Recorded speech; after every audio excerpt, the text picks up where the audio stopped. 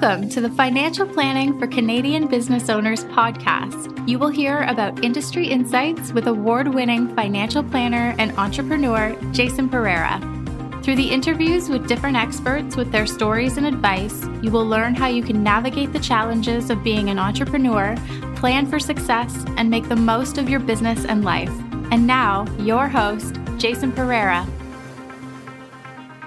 Hello and welcome. Today on the show, I have Chris Savitt, General Counsel of McMillan Estate Planning. I brought Chris on specifically to talk about a deeper dive into estate freezes. We've covered estate freezes in the past, but specifically today, we're going to go over a little bit more around the thinking and the mechanics of how you execute an estate freeze and why. And with that, here's my interview with Chris. Chris, thank you for taking the time. Thank you for having me on the show. And thank you also, Chris. Originally, I had you booked to talk about Bill C-208. I had accidentally double booked that topic. So I appreciate your adaptability and the ability to turn on a dime and cover another topic I've been needing to cover. So thank you so much for that. I'm happy to help. So Chris, tell us a little bit about yourself and what it is you do. Sure. Well, as my title suggests, I'm a lawyer. I work with a team of lawyers and accountants, financial planners, estate planners at McMillan Estate Planning Company here in Calgary. Primarily, McMillan serves entrepreneurial families throughout Western Canada.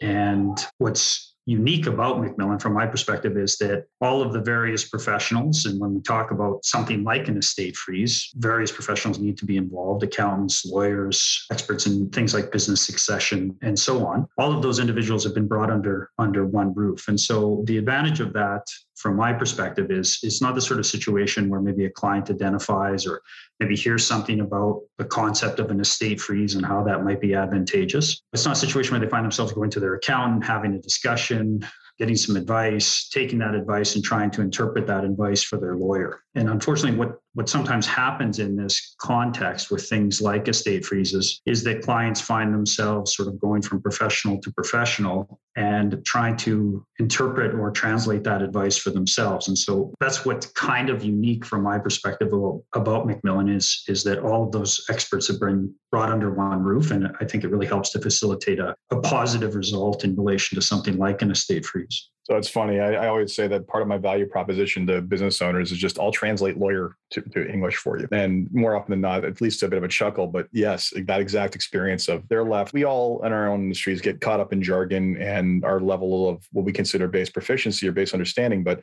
that's not what the average person thinks sometimes. And it's easy for us to get carried away. And sometimes just having that translated into something very simple is very powerful. So with that, let's start off with a very simple translation. What is an estate freeze and why should anyone consider doing one? So an estate freeze, simply put, from the perspective of sort of Revenue Canada, taxation of your estate, what you're doing is you are freezing the tax liability that will be imposed upon you upon your passing and transferring that value, deferring that taxation into the hands of your children or successive generations. And so the idea is, in a nutshell, is we want to stop the increased taxation of your estate while still providing you with access to that value, should you happen to need it. So, as a general rule of thumb, once the value of a business or once a family's assets maybe reach that sort of $3 to $4 million mark, you start to get to a place where things like estate freezes work for the family. So, if you've built an estate, let's just assume it's a business, it's valued at $4 million. Ultimately, when both spouses pass away, you can expect a tax bill somewhere around the $1 million mark, that 24% of that value of the business. So the question is, as that business grows from, say, 4 million to 10 million, do you want to continue to increase the capital gains that will be paid by your estate? And generally speaking, the answer is no. So what we can facilitate is that business can grow from, say, $4 million to $10 million, and the tax liability on passing doesn't change. It's still that $1 million. And that's the whole point behind an estate freeze. Often the question that's asked of me is, well, why does Revenue Canada permit this? And this isn't something that's particularly aggressive or anything like that from a tax planning perspective. And the thought is that Revenue Canada recognizes that with things like the succession of a business, one of the challenges is the tax bill that comes about on passing. And so this can be a way to help transfer or to ensure successful succession of a business within a family. Absolutely. So in a nutshell, bottom line is we are stopping the growth in one person's name and passing it on to another generation's name. And that said, you don't have to wait until the point where you do have a tax bill. This can be done in advance of one. It can be done when the capital gains exemption right now in small businesses, correct me if I'm wrong, somewhere around 860,000, increasing to 1 million slowly over time. So if you're in a situation whereby the sale of your business and your business can continue to grow is already worth more than that, at least the gain is worth more than that, then it could be worth considering. Of course, the bigger numbers, the more worthwhile it is, right? Okay, so basically, I'm guessing in most cases, the conversation on estate freezes typically gets started probably by the accountant or the advisor. And of course, then the lawyers get roped into it. So talk to me about what kind of the first steps or requirements that to be brought to the table in an estate freeze are. Sure. And just sort of before we jump into that, one thing that's probably worth mentioning is that an estate freeze can be used in relation to really a wide variety of assets. It can even be used for things like publicly traded securities or investment accounts. It's not necessarily just restricted to the use of the transfer of shares or the freezing of the value of a corporation or a qualified small business. So it can be used in many different contexts. Generally speaking, that kind of first level of an estate freeze, it's about limiting capital gains on passing. And then where it really becomes powerful in particular is when you have something like shares of a qualified small business corporation. And there we can utilize things like family trusts, multiplied lifetime capital gains exemptions. We can really create value or at least minimize the taxation that's going to be imposed upon events like the sale of a business, for example. And so when we get to what are the steps, the first step is we have to have a value, right? Whether it's an investment account that's the subject of the freeze, whether it's a real estate portfolio that contains, primarily passive assets, or whether or not it's an active company, a qualified small business corporation, we need to have some sort of valuation. So sometimes it's a case of we go out and we look at the real estate, we do a valuation of that real estate, and let's assume that the value of the real estate is $4.5 million. Well, that becomes your freeze point. Okay. And so what happens is we take the common shares that are maybe in mom and dad's hands, and we swap those for preferred shares. And so mom and dad give up their common shares that typically increase in value as the value of the company grows, and they take back preferred shares that have that fixed value of $4.5 million. And so that the net effect of that is that we've now frozen the capital gains in mom and dad's hands. And now the question is, well, where do those common shares go? Typically what we see is the common shares are given to the children, or the children subscribe to those common shares, or a family trust maybe subscribes to those family shares. And so that's where the growth in value of the corporation happens. As the real estate portfolio or as the company grows in value, it's those common shares that increase in value going forward. So it's outside of mom and dad's personal estate. Jeff, so a couple of things to unpack there, but before we get there, just one thing I want to clarify for anyone listening is that the freezing of this and passing on of common shares, that's a passing on of value. That's not necessarily a passing on of control. That's a point that often scares some people. It's like, wait a minute, are my kids suddenly in charge of the company? You're absolutely right. And that's an interesting issue and a common concern for most families is this like, look, I've built this, it's mine, I want to have access to the value, and I want to be in control. I find generally speaking, entrepreneurial families don't want to give up control. They always want to have some control over the business and its future going forward. So absolutely, this whole exercise can be performed with mom and dad still having control over the organization, over the corporation. Mom and dad can be in control of the family trust if that's the entity that subscribes to the gross shares to the future value. And mom and dad can actually have access to some of that value as well. So maybe initially mom and dad are thinking, hey, look, this $4.5 million of preferred shares that I now hold, plus my other personal assets, that's more than enough for us going forward in the future. And then suddenly there's a change in circumstances. Well, they can actually access some of that value, some of that growth going forward in the corporation. So it's quite appealing from that perspective. So let's talk about the mechanism for how those get frozen. So you said exchange of common shares for preferred shares that are fixed value. So what part of the tax code is being used there, and why is this permissible? That is a great question. At the end of the day, what we have is just a share exchange provision. So it depends on the nature of the assets as far as the particular provisions of the Income Tax Act. Sometimes what we're doing is we're actually rolling assets into a corporation, doing the freeze at that point, and then taking back the preferred shares. At other times, what we may have a corporation. It may just have common shares. We're reissuing new classes of shares, and then the exchange happens at that point. It varies a little bit depending on the nature of the assets, the structure of the corporation that we might happen to be dealing with, that sort of thing. But at the end of the day, the result's all the same. Mom and dad end up with preferred shares in their hands, and that's the value of those shares equates to the value of the company at the moment of the freeze. Yeah, so there's a couple of provisions under the tax code, Section 85, which allows us to roll over assets. There's others like 51.1, which allows us to exchange. But these are all recognized under the tax code as being non-taxable events. They're basically tax-deferred events. So the gain is still there, but at no point is it triggered as part of this, as long as the proper filings are done. So the lawyers on the accounts to make sure that happens. So we've established that we've frozen the share value. We've got an evaluator in. We've done whatever section rollover is necessary in order to get this done. Now we're on to, the new shares. So you mentioned two options. So you had either held by the next generation or held by a family trust. Care to talk about the positives and negatives of both those strategies? Yeah, absolutely. So a huge negative around the transfer or the direct transfer, or I guess if I were to describe it correctly, having the children as individuals subscribe to the growth shares.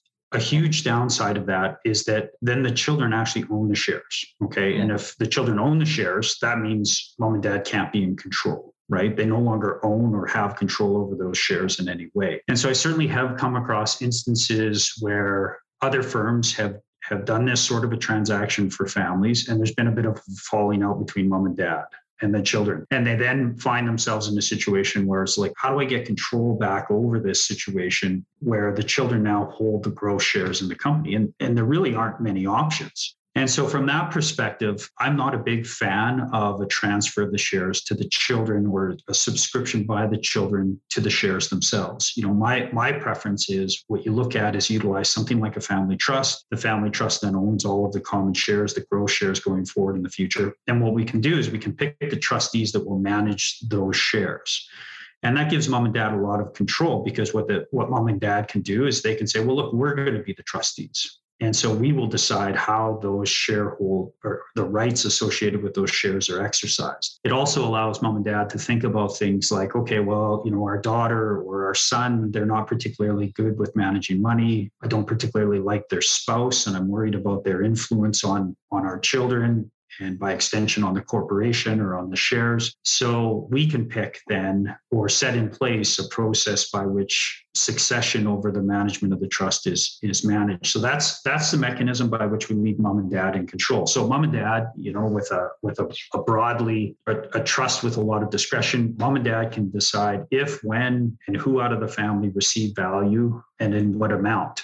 And so that leaves mom and dad in control. If they want to push the value back to themselves, they can do that. If they want to distribute or treat the children or different generations of the family differently, they have that flexibility as well. So from that perspective, it works quite well. Another huge advantage with the family trust, from my perspective, especially for your qualified small business corporation, is the ability to multiply your lifetime capital gains exemption, or the lifetime capital gains exemption that applies for the business. So in the event of a sale, let's assume mom and dad initially are the shareholders of the company. Well, we've got two lifetime capital gains exemptions. I think it's about $892,000 right now is the value. And so really the first $892,000 of sales proceeds is tax-free to each of mom and dad. Let's call it roughly $2 million can come out of the company tax-free. Well, if we have a family trust, and particularly a larger family, if we have as beneficiaries of that family trust, the children, let's say there's 3 children, let's say there's 3 grandchildren, we now have 6 more, or I guess we have individuals, each of which all have a lifetime capital gains exemption. And so if the value of that business grows from $4 million to $10 million, it's possible that the vast majority of that value on the sale could actually flow to the family tax-free, because each of those individuals' lifetime capital gains exemptions can be utilized. Now, of course, you have to account to those individuals, but generally speaking, if you ask the question, would you prefer to send the money to the CRA or give it to your grandchild? The answer is pretty obvious. So That's another Depends example. on the family sometimes. I suppose that's true. That's another case where it's quite advantageous to use the family trust. Whereas if you were giving shares to the individuals, in that moment when you don't know what the growth will be for the company, how do you divide those up? How many shares do you give to your son, who may be active in the business to some extent, or at least has expressed an interest in being active in the business? How many shares do you give to your daughter? How many should you give to the grandchildren that are minors that you really haven't had an opportunity to see? Will they be able to manage money? Those sorts of things. So the family trust, I think, is often the preferred method. I would agree. I mean, just the inherent flexibility in it is just far superior to just saying, here it is outright. I mean, there is an increased reporting and accounting burden that comes with it, but a minor one at that. But yeah, I mean, it's better. Having optionality is valuable. So let's talk about what happens when, say, you've established the estate freeze and for whatever reason you want to disown your kids or whatever it might be, and you want to undo the estate freeze. So what's involved with something like that? Yeah, it's actually, first of all, it's quite common and it's actually relatively easy. Now, when you receive your accountant's bill or your lawyer's bill, you maybe won't think it was all that easy, but practically speaking, it is quite simple. So one reason that the unwinding of the estate freeze comes about is because, as I'm sure you're aware, all trusts, or at least, well, sorry, I shouldn't say all trusts, the vast majority of trusts have a 21-year deemed disposition. So we do the estate freeze. We've given the growth value to the family trust, 21 years in the future. Revenue Canada, in essence, gives you one of two options. You can pay the taxes on the capital gains. The family trust can pay the taxes, or it can roll the shares out to one of the beneficiaries, one or more of the beneficiaries. So it's not uncommon in families to see a freeze done maybe at least a couple of times during their lifetime.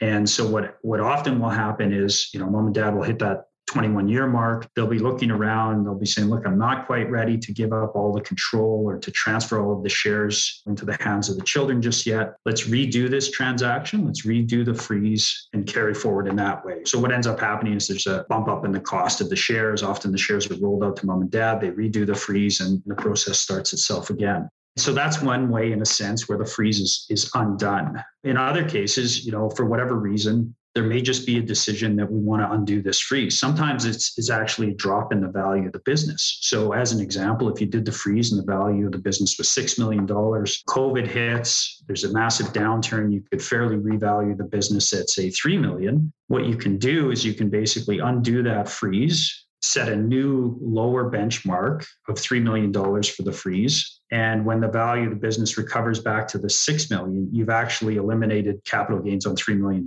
So you've increased the value to the family by $750,000. So that's another instance where you're sort of undoing a freeze, or some people call it a refreeze.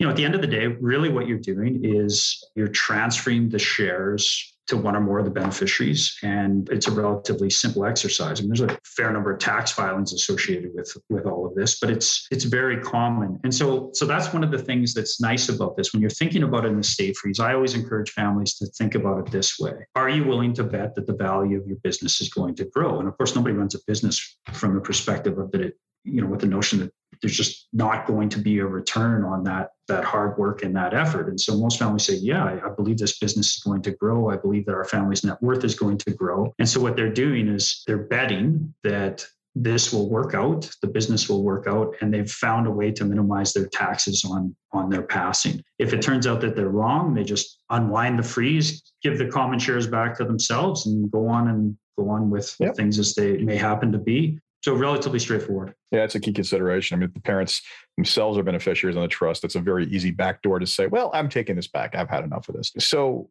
that's pretty straightforward. Now, on death, of course, then the normal estate planning process happens, right? So you would have the portion of the shares that are tax-free under the capital gains exemption, and then potentially a taxable portion. But there's other ways we can deal with a taxable portion throughout life. Can you explain the concept of a wasting freeze to us? Yeah, no, absolutely. It's actually very simple. At a high level, let's assume that the parents took $4 million of preferred shares. That was the value of the business on the freeze. What happens over time is that rather than taking dividends, just taking a straight dividend from the company, which is really the only way to take value from the company, what they're doing is they're selling their shares back to the company.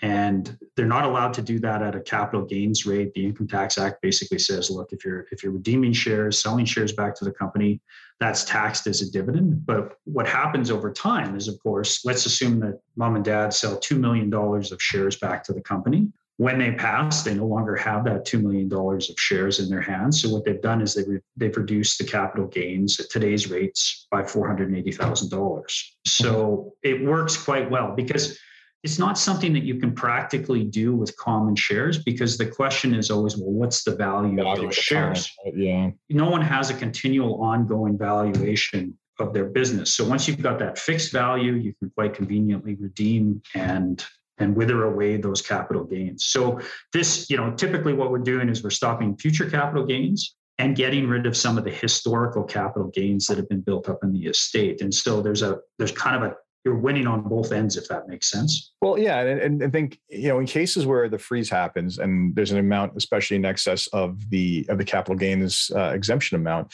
a lot of clients I speak to, they plan on taking a dividend income from the company for the rest of their lives, right? Like I've had clients say, look, I'll give the company to my kids, but I'm going to take a dividend. I'm going to get paycheck for the rest of my life. My response is, no, you're not going to get paycheck. We're going to freeze your shares. We're going to help you maintain control. But what we're going to do is we're going to redeem those shares every year instead of, because you're going to take a dividend. So it ends up being the same tax consequence. But now you're going to take the money anyway. Now we've eliminated the capital gain.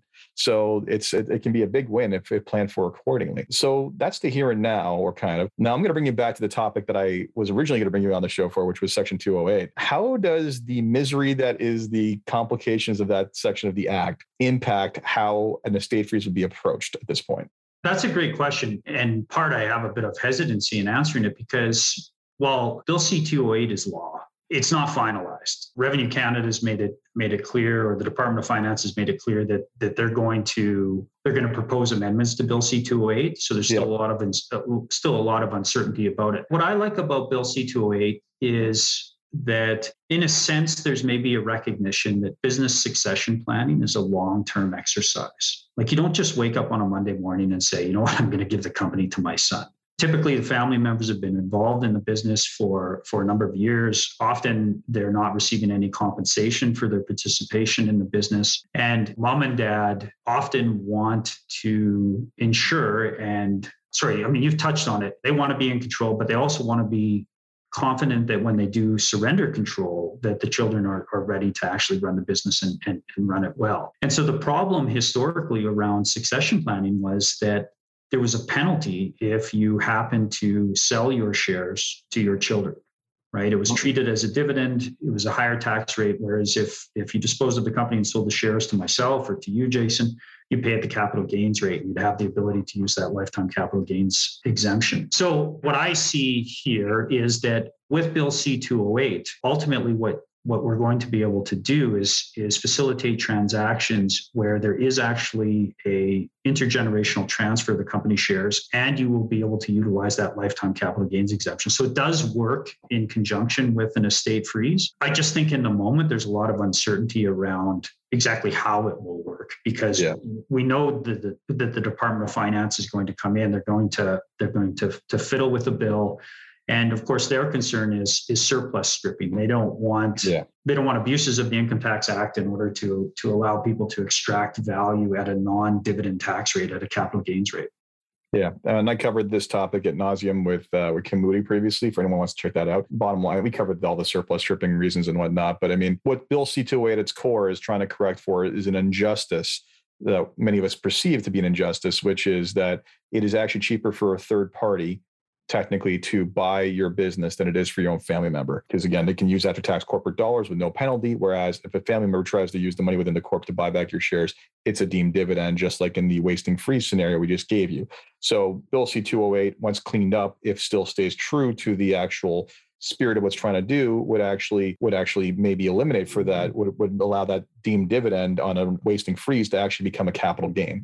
So there's a big benefit there. So that is, I guess the word of caution on this is, if you're doing an estate freeze in the next little while, if you were planning on doing it in the last half of this year, maybe wait until they actually finish cleaning up this bill so that you know what the actual rules of the game are.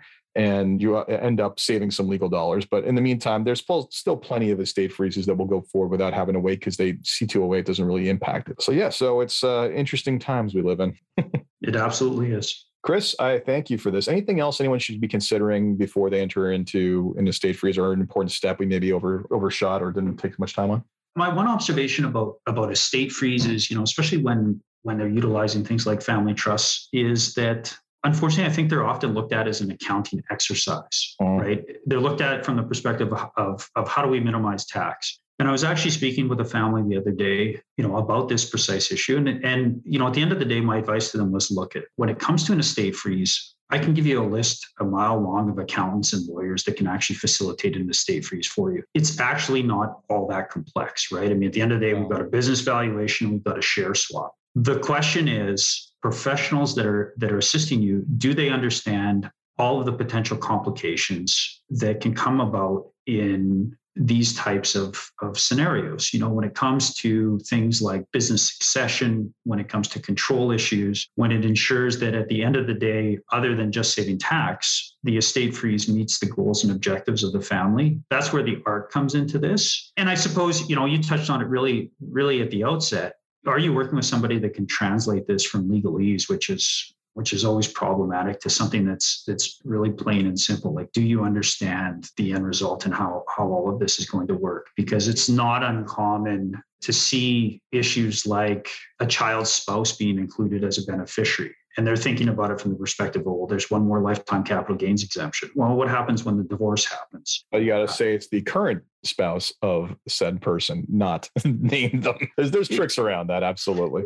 Yeah, there absolutely is. And I'm sure you've seen this in your career. How many times do you come across these sorts of plans that really weren't well thought out? What about the need to make amendments in the future? How do we avoid specific demands for value from the family trust at various points in time? What happens when mom and dad wither away their preferred shares? Are there some skinny voting shares that really have no value, but ensure that mom and dad are actually in control of the company so they can decide who the directors and officers will be? It's great if mom and dad are in control of the trust, but are they still in control of the company? So I think there's a bit of an art to these things. Absolutely, vast majority of accountants and lawyers can get it done for you, but it's those broader, what I would consider sort of estate planning, business succession planning issues that are worth watching out for, because this is a significant transaction at the end of the day.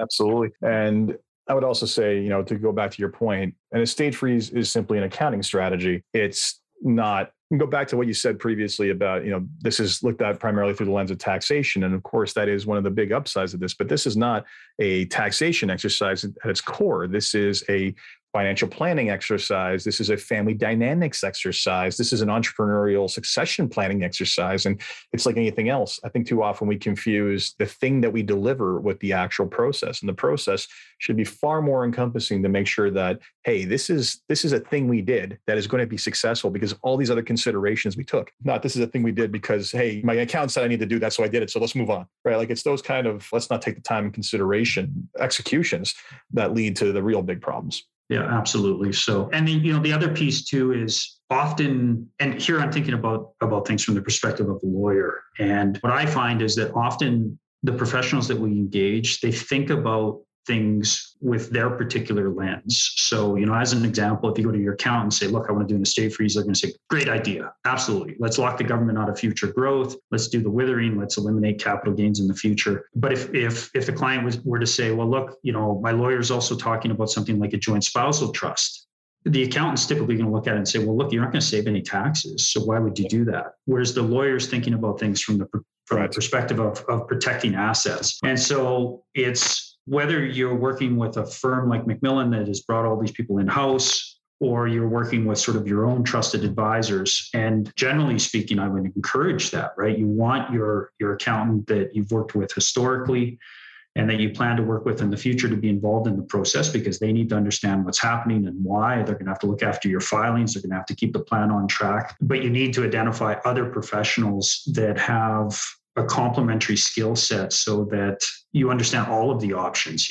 things like maybe moving your preferred shares into a joint spousal trust to help protect that value from other risks, those sorts of things. So there is a team that needs to be brought to bear here. Excellent. Chris, thank you very much for taking the time to go through all this. Where can people find you? Well, obviously they can find us on the web, McMillanEstatePlanning.com, and our main office is here in Calgary, but we do operate throughout Canada. So any questions, we're always happy to set up a complimentary consultation with a prospective family.